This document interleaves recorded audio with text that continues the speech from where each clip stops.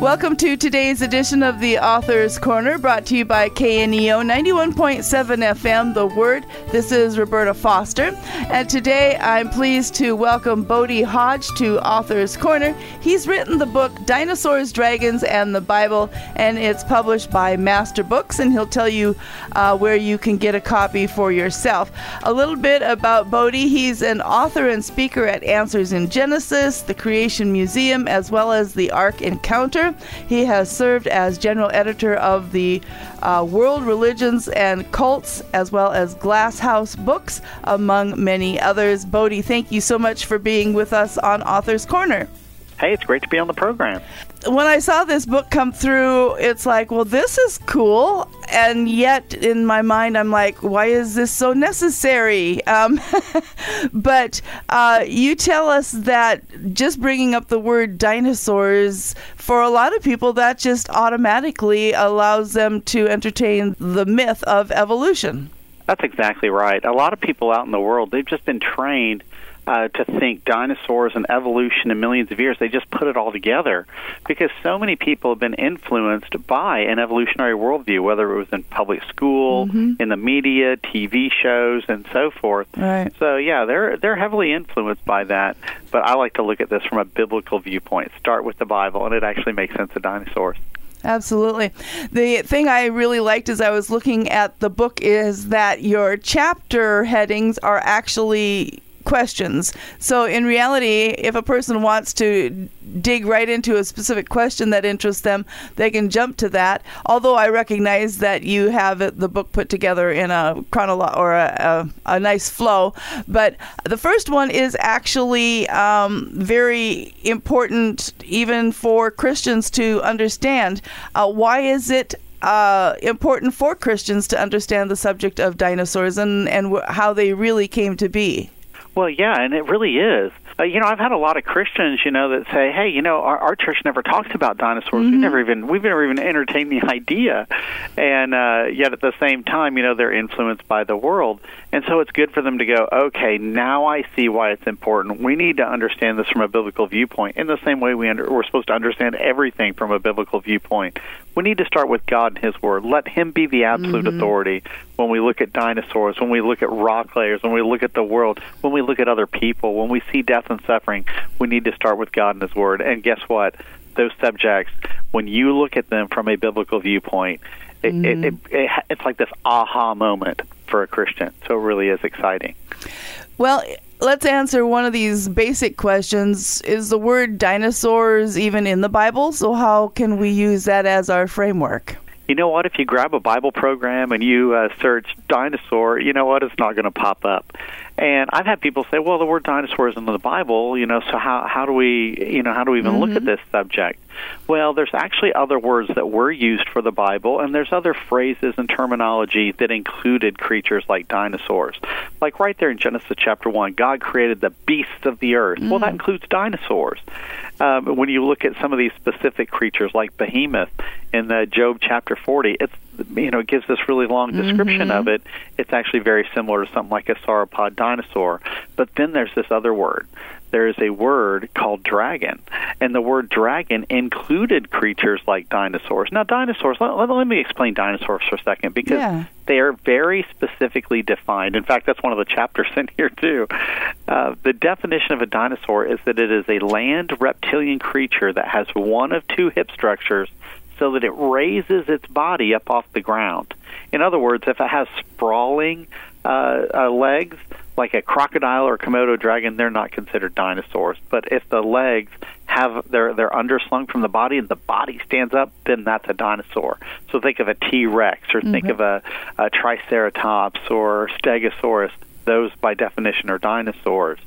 So hopefully that gets us started on this subject about dinosaurs in the Bible. I hear the word worldview different times, and what you've talked about so far is some of that is important, that Christians actually strive to have a Christian worldview rather than secular. And does your book help to maybe reform some Christians' way of thinking? I think it really does. And in fact, that's an important point. We want to look at the world the same way God does. Mm-hmm. So, God reveals to us His Word. We got the 66 books of the Bible, and, when we look at the world in light of what God says, we're trying to think God's thoughts after Him, if you will. And so what it is there's a different worldview that's floating around out in our culture. It is a secular worldview. It actually comes from the religion of secular humanism. And a lot of us have been taught it. We've heard different aspects of it. If you've ever heard things like Big Bang or millions of years or evolution, those are subsets of a secular worldview. Now, as a Christian, I want to go back to the Bible. I want to start with the Bible. Mm-hmm. God created everything in 6 days. He rested on the seventh. Hey, that's not a problem for an all-powerful God. That's actually all too easy. It was a perfect creation as well. That's something we need to remember. At the end of the creation week, God declared everything very good. That's what we expected from a perfect God, was a perfect creation. Deuteronomy 32:4 says every work of God is perfect. The work of creation was perfect.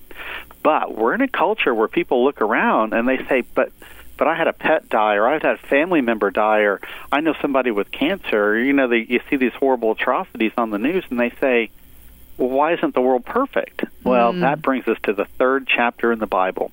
When Adam and Eve sinned against God, everything changed. That's when death and suffering came into the world. When Adam and Eve defied God's command not to eat from this fruit, God cursed the ground. He cursed the animals. He sentenced man to die. That's why we need a Savior to save us from sin and death. In fact, that's why we need a new heavens and a new earth. This one's cursed and broken. Mm-hmm. But in light of that, those are two different worldviews, the secular worldview versus a biblical or a Christian-based worldview here. And I want to encourage people to get back to the Bible, look at all things in light of God and His Word. It really does help you open your mind up to go, oh, now everything makes sense. Amen. Well, I am talking today with Bodie Hodge regarding his book, Dinosaurs, Dragons, and the Bible, which is published by Master Books, and you're listening to Author's Corner. I'm Roberta Foster. Well, a very common question. I'm sure you hear it multiple times a day with the work at the Creation Institute or the Ark. Were dinosaurs on the Ark? How could those great big creatures be on the Ark, and to have so many of them? So why don't you tell us the simple answer to that? Well, the simple answer is, if you've ever been to the Ark Encounter, you'll see them on there. You're like, hey, look, there they are. I saw them. It's exciting, when people go through the Ark and they see the dinosaurs. So, yeah, dinosaurs would have been on board Noah's Ark. First off, Noah's Ark was huge. It was absolutely gigantic, over 500 feet long, had 3 decks on it. And these are pretty good-sized decks, by the way. And, the Bible says take 2 of every land-dwelling, air-breathing animal. And, of course, you took 7 of some of the clean ones. And if you take the juveniles, the smaller ones on board, they easily fit. We worked with researchers to figure out, well, how many different kinds of dinosaurs are there? And we had a range anywhere from a minimum of about 36 to a maximum of about 85. Just for those listeners out there, a kind is anything that can interbreed together. And but dinosaurs aren't around today, so we can't see what's interbreeding with each other. That's why we have this range, this estimate here. Okay. But, juveniles, if there's 85, they would easily fit on board the Ark. It's actually a very small footprint on the Ark. Fossils are oftentimes used to determine the age of the Earth and the things that are found there. Are we going to, or have you found where you find fossils of both dinosaurs and human beings buried together or in that same layer? Well, what we do, we would say that most of the fossils of humans that we found are post-flood. As Noah's family is going around to different parts of the world, sometimes they get caught in volcanoes. You might think of Pompeii, for example. That's a famous example. But sometimes we find them in burial form and so forth. Now, when it comes to dinosaurs are found in 3 particular rock layers, and these are flood rock layers. They are the Triassic, Jurassic, and the Cretaceous rock. Now, let's just say, for example, that we were in a different rock layer, like the Permian rock, and it's all defined as the Permian rock, and all of a sudden you find a dinosaur in it, that rock layer gets redefined to be one of the dinosaur rock layers. So there's a little arbitrariness in there. But we have not found a human and a dinosaur buried together, but I really wouldn't expect it. There's only 10 generations from Adam to Noah before the flood came, only 10. So how many people were actually on the world? You could potentially get millions, but at the same time, Noah didn't have any children until he was 500 years old, Right. So some people were waiting a long time before they had some of their children. So I would suggest the population growth rate was much slower. People were living much longer ages. And 120 years before the flood, God said, wow, the earth is violent. They're being so evil and terrible. Every thought was evil all the time. Just think, in a world like that, if everybody was a murderer, the population cuts in half every single day. So I don't know how many people were actually around right when the flood began. Of course, there were some, and they died in the flood. But what are the odds them and a dinosaur are going to get buried together? It would be pretty rare. It's like today, even if there was a massive worldwide global flood today, what are the odds a human and a lion are going to get buried together? Okay. Yeah, they're probably not living near each other. The odds are actually extremely low. So, there's good reasons why I wouldn't expect to find them. Now, we do find a lot of creatures that are not buried with dinosaurs that, were still living today or still living back then. Think of crocodiles. We don't find humans and crocodiles buried together, and yet we know they lived together at the same time. So, we have to be very careful and have to look very closely at this type of a question so that we understand it better. Science was not my favorite subject in school. and so some of these things, I know I heard about them very lightly when I was a child and things. Is there a theory that dinosaurs actually evolve into birds?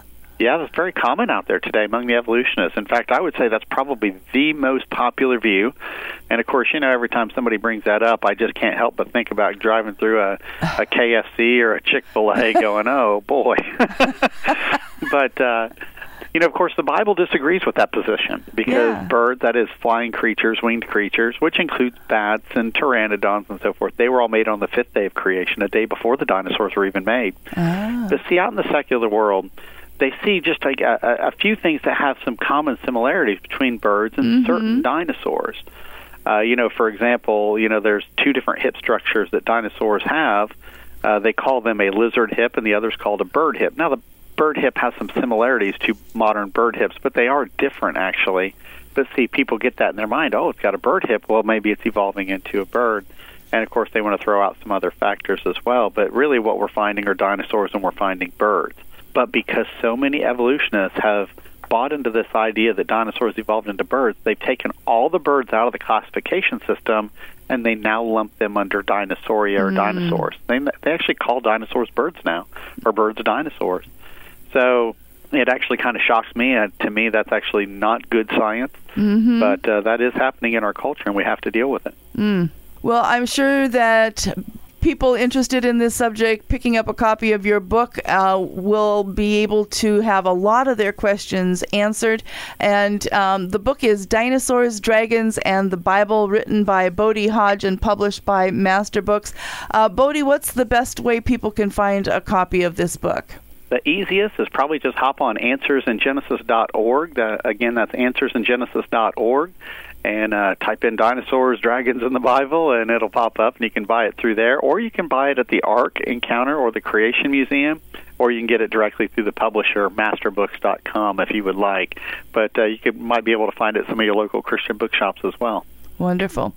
And are you working on another project? Oh, I'm working on a whole host of them. But, there's always several of them in the works. I've actually got a number of books that are out already. I've got one on the Tower of Babel and the Flood of Evidence. And, I've got just a host of different ones. I've been involved in books on evolution and world religions. And I want to encourage people to check some of those different books out as well if they'd like. Well, again, I really like the way this is structured by starting off with a very common question, and then you, within just a few pages, answer that question so people can pick it up and study a little bit at a time and really come to have the proper worldview that God would be pleased with. Thank you. God bless you. Thank you. And one more time, the book is Dinosaurs, Dragons, and the Bible, written by Bodie Hodge. And we appreciate you tuning in to Author's Corner. If you missed any part of today's interview or would like to just hear it again, you can do so by connecting with your favorite podcast platform. And join us again next time on Author's Corner. If you live within the broadcast area of KNEO Radio, we have a podcast just for you. The KNEO Community Connection keeps your finger on the pulse of what's coming up in the four-state area, telling you about upcoming events you don't want to miss, organizations in our communities doing great work, and conversations with the dynamic citizens who are behind it all. There's a lot going on around you that you don't want to miss. This is Luke Taylor. Join me each week as we talk about what's happening with the people who are making it happen. Brought to you by KNEO Radio 91.7 FM and the Sky High Podcast Network. Subscribe today wherever you get your podcasts.